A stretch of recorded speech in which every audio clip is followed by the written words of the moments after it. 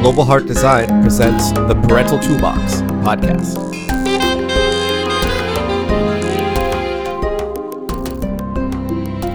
Hello, this is Dana Guido. And this is Jim Guido. And we're here today on a podcast about reframe, replace, and rewire. We call this the 3 R's in our book, The Parental Toolbox for Parents and Clinicians. We wanted to spend some time talking about and elaborating on each one of the 3 R's, the reframe, the replace, and the rewire. So Jim, how about you start with telling us about the meaning of reframe? Yeah, I think most people are familiar with reframing or framing as like if you're taking a picture and you put it just the way you want it to look. We do that in many things where we put it in a context that makes sense to us and that best portrays what we're thinking and feeling. So with reframing, it's having people see things from a new perspective, having see things in a way which may hopefully is more beneficial to them. Actually, the definition of wisdom could be often said as the ability to see things from many perspectives. That's when people have the idea of life lessons. Right. So as a clinician, as a therapist working with clients all different ages, and then also as a clinical supervisor working with therapists who are working with clients, I am using this skill of reframing consistently. It's something that I do multiple times in any session. People often are complaining about something or stuck in the way that they're seeing the issue, whether that's a relationship with another person or how the other person is not changing. It's oftentimes about how we see other people or other things around us. And the reframe that I help them with is, how can we look at this in a different way? So also we talk about this as the strengths perspective. So we were really looking at it and there's some positive light to something or maybe just a neutral light. It doesn't always have to be positive. It could just be neutral. So we look at something in a way that is less blame oriented. There's not so much pointing fingers and kind of insulting ways of experiencing something. Yes, and it's like so many times our children have had some bad experiences, and because of those bad experiences, they get kind of locked. They make negative predictions about what's going to happen at school or what a teacher's going to do to them or what their grades are going to be. And so it's very helpful for us to help them see things from a different perspective, see the opportunity rather than that they have this thing of like either failure or success.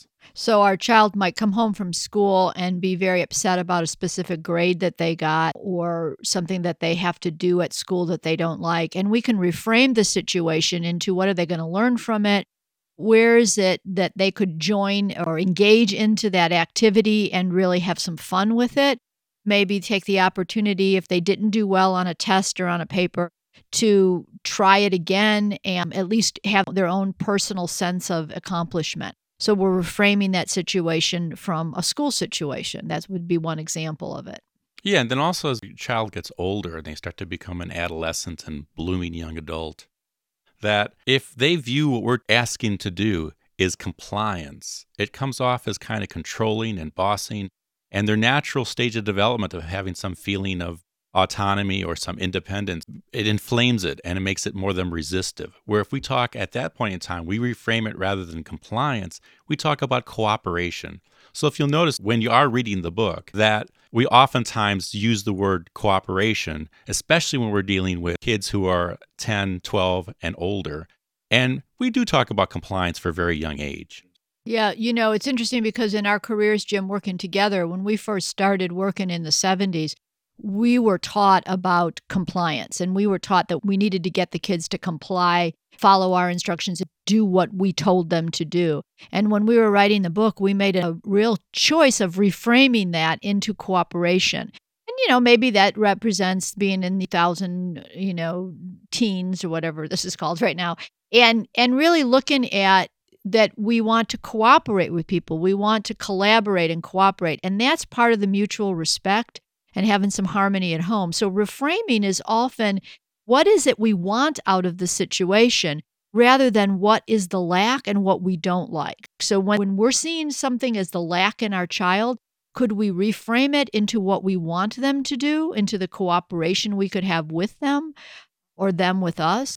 When we don't like what's happening to us, can we reframe it into what we want to have happen? And so then that gives us more of a goal setting, which really goes into treatment planning as well. Yes, and actually the last part that you said, Dana, really fits into the second term that we're talking about replacing.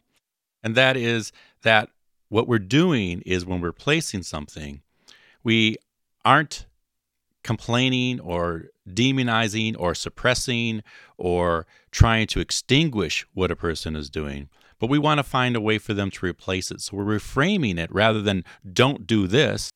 We are replacing it by saying do this. Right. So a couple examples would be for a very young child. I like to say this one a lot, is that instead of saying don't run across the street, we say hold my hand while we're crossing the street. If they're antsy and they kind of want to run a lot, then you might say, let's hold hands and skip across the street together, so that you're cooperating with them, you're making it fun, you're kind of having some play in it, and that would be with a young child. With maybe another age child, I mean, this could go with any age, the child's yelling and screaming, hollering about something, we could say, could you please talk softly so I can hear you? So we're framing it, and then we are replacing that behavior. So it gets changed, and they know what the replacement is. The replacement is, let's skip across the street while holding hands with you. The replacement is, let me talk softly so you can understand and hear what I'm saying. They know what to replace the behavior with. Yes. So one real major difference, so that you understand the difference between replace and reframe, is replacing has to do with habits and behaviors. Maybe how you're using the words, but you're actually looking at what is the habit that is causing conflict, maybe hurting the child's self-esteem, having them maybe get into unnecessary conflicts with teachers or bosses or that type of thing. And you're having them replace it with a behavior which is more acceptable, shows respect to other people, has people kind of be drawn to them, etc. What you're focusing on for your child is whenever they're doing the thing that you want them to do, put a lot of attention on it. So you focus on what they are to do, and when you recognize it, you praise it, you support it, so they have the experience. So often work with parents, they walk into the room with me and they say, my kid doesn't follow any instructions ever. They just never listen to me. And then I sit in the room with them, and their mom says, sit down over here. And the kid sits down over there. And she says a couple other things. And the mother's focused on the fact that when there's a certain type of area, the child, maybe it's house cleaning, maybe it's doing their schoolwork, and they don't follow instructions very well. But what helps is if the child feels recognized and appreciated for what the things they are doing, they're going to be more pliable and open to starting to do the replacement behaviors. Right. With those replacement behaviors, we want to be practicing them over and over and over with our child. So that's where the rewiring comes in. The habit is becoming more of it's habitual. The habit becomes something that's more comforting to the person. They're used to doing it. And a lot of that comes in if we can replace behaviors with fun things or with playful things that are going to have successful outcomes. And so we want to also tie it into rationales. We talk a lot in the book about how to do child-centered rationales or adolescent rationales that adolescents are going to attune to so that they understand them and they can accept them. We want this all to be rewired in their brain around success so that they're feeling great. There is then the reframe, the replace, the rewire. We reframe something negative to something positive or something goal-directed that we want to do. We replace it then with a behavior, a habit. We replace it with maybe even a thought that we think of it differently. And then our brain does get rewired the more that we practice it, the more that we do that.